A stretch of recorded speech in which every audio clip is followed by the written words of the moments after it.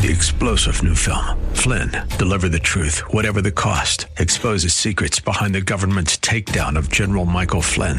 Flynn knew what the intel world had been up to. He ordered the first audit of the use of contractors. This set off alarm bells. He told the truth. He was the most dangerous person for Donald Trump to hire. They had to get rid of Flynn. Flynn, deliver the truth, whatever the cost. Available now. Watch it today. Go to salemnow.com. salemnow.com. The Bruce Hooley Show podcast is brought to you by HemisphereCoffeeRoasters.com. Creating jobs and restoring dignity one cup at a time.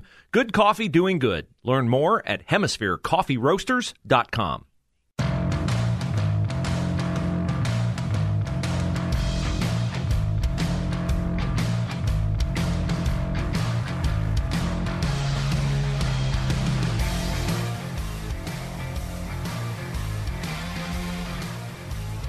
Well, we are accustomed to celebrating record achievements in sports, in business, in academia, when your kid gets a higher test score than they've ever gotten. But the record that has occurred and is now official in Columbus is not a record worth celebrating.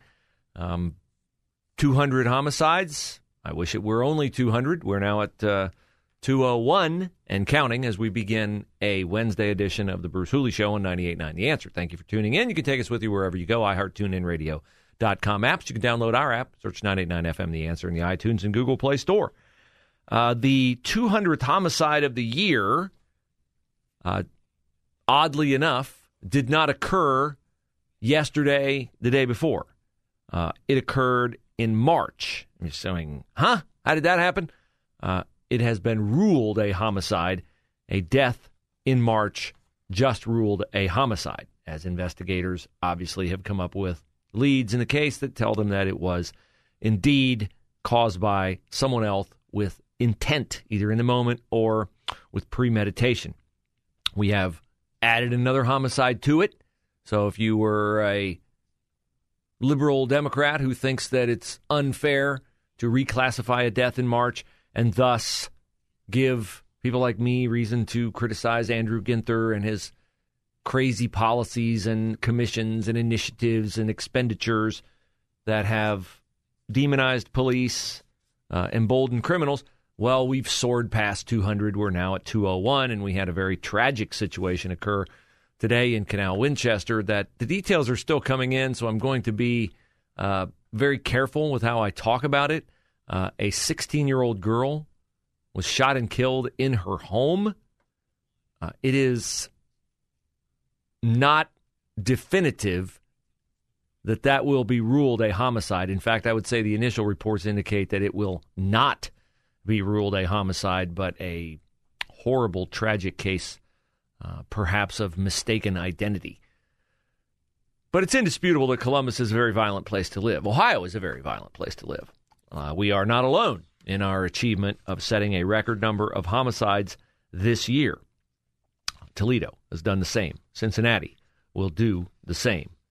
Cleveland, don't have the numbers, but my guess is Cleveland will be close, if not above, its record homicide total. This is something that there's a lot of conversation about, a lot of proposals on how to fix, but none of the proposals that I've read from the people who are in power to actually fix them, I'll just be blunt, will work. None of them will work.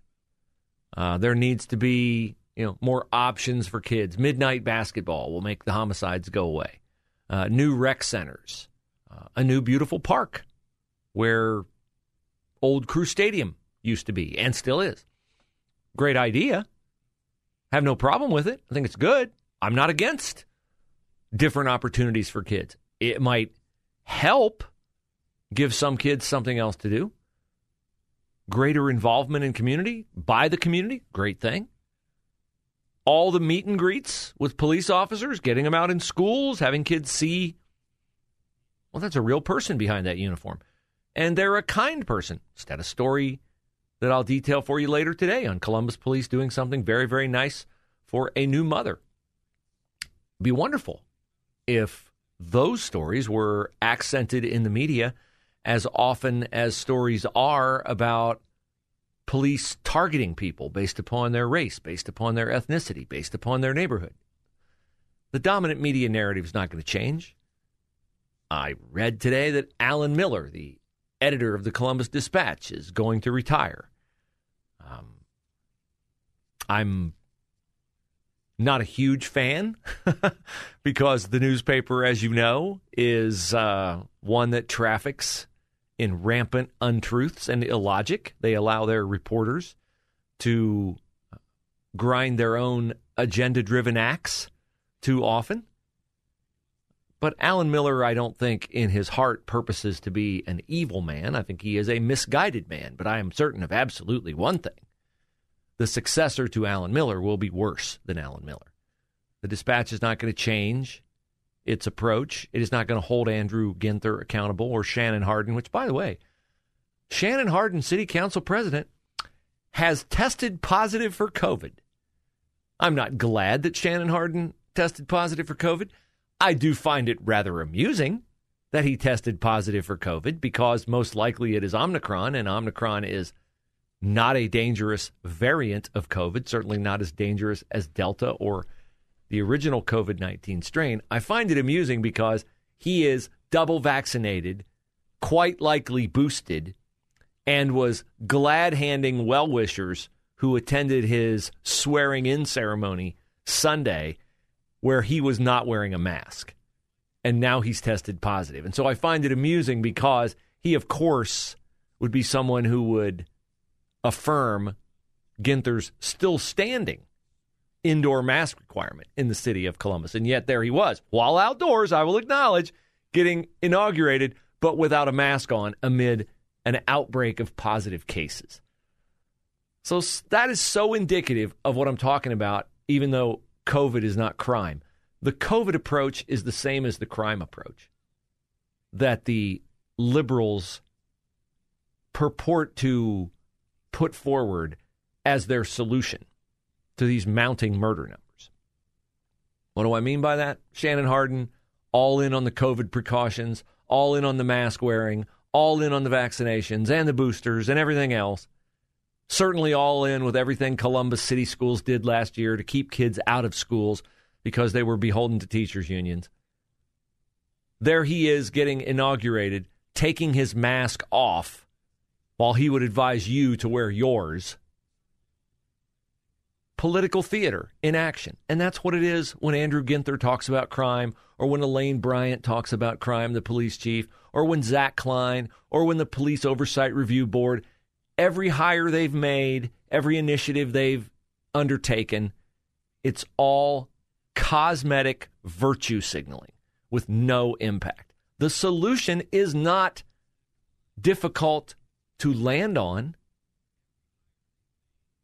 Like in any endeavor, if you really want something to work, look at what's worked before and do that, or at least try that.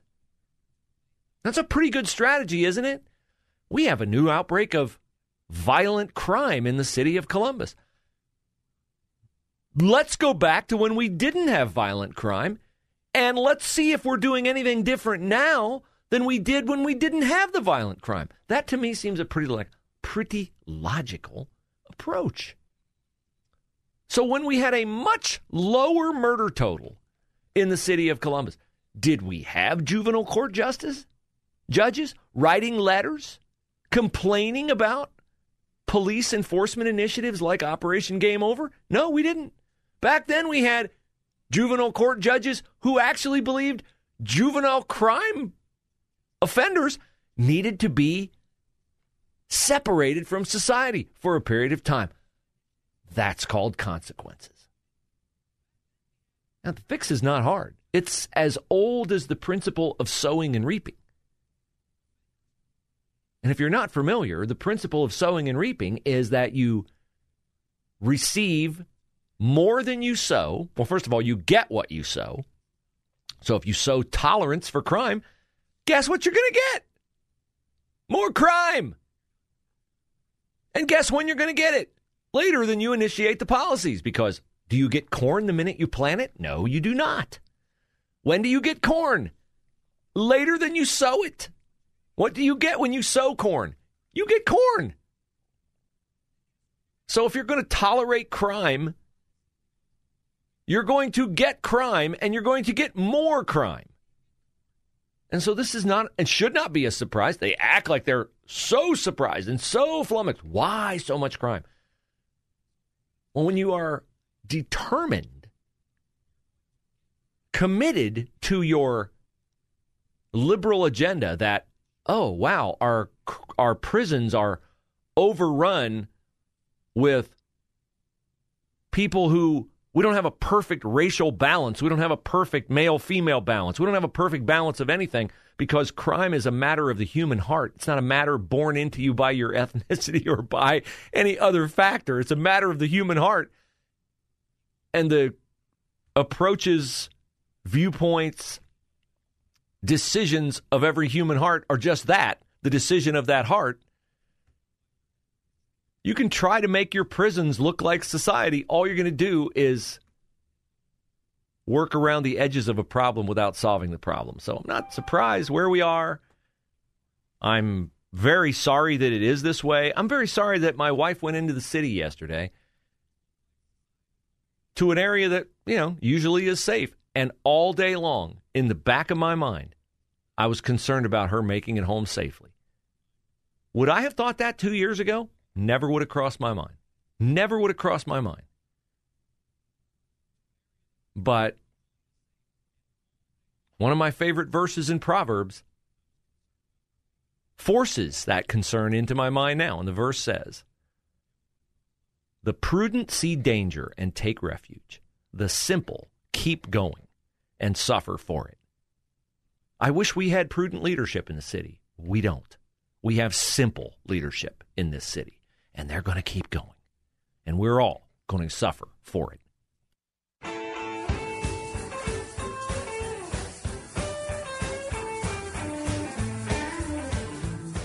So we have an update on the triple homicide in which a 9-year-old and a 6-year-old were assassinated.